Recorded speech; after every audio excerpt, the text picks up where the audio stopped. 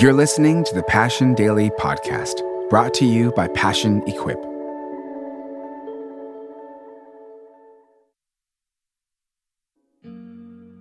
Hey, my name is Tate, and today is January 26th. Today, we're reading out of the book of Romans.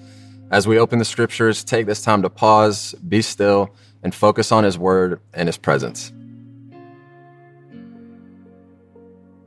What then? Shall we sin because we are not under the law but under grace? By no means. Don't you know that when you offer yourselves to someone as obedient slaves, you are slaves of the one you obey? Whether you are slaves to sin, which leads to death, or to obedience, which leads to righteousness. But thanks be to God that though you used to be slaves to sin, you have come to obey from your heart the pattern of teaching that has now claimed your allegiance. You have been set free from sin and have become slaves to righteousness. I am using an example from everyday life because of your human limitations. Just as you used to offer yourselves as slaves to impurity and to ever-increasing wickedness, so now offer yourselves as slaves to righteousness leading to holiness. When you were slaves to sin, you were free from the control of righteousness. What benefit did you reap at that time from the things you are now ashamed of? Those things result in death.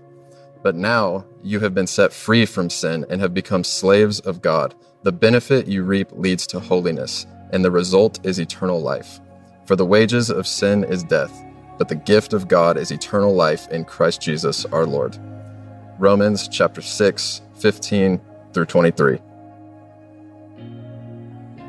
Sin is never satisfied. It festers, grows, spreads, and destroys all things in its path.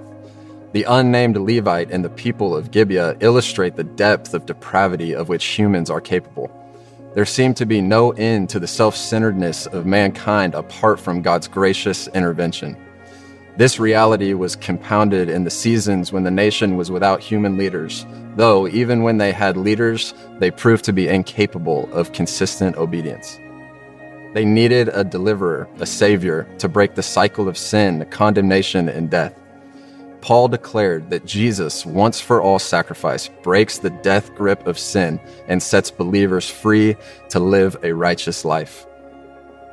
Whereas the just outcome of sin is death, the fruit of Jesus' work is freedom, joy, and holiness.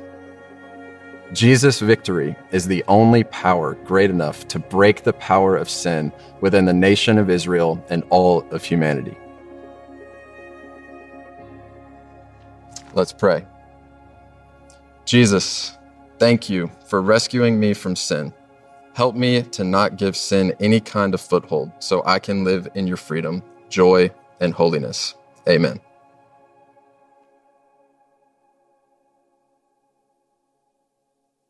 Thanks for listening to the Passion Daily Podcast, brought to you by Passion Equip.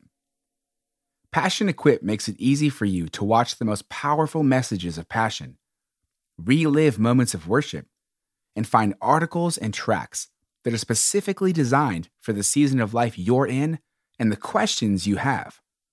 To access thousands and thousands of resources, all designed to encourage you towards knowing God above all else, visit PassionEquip.com today.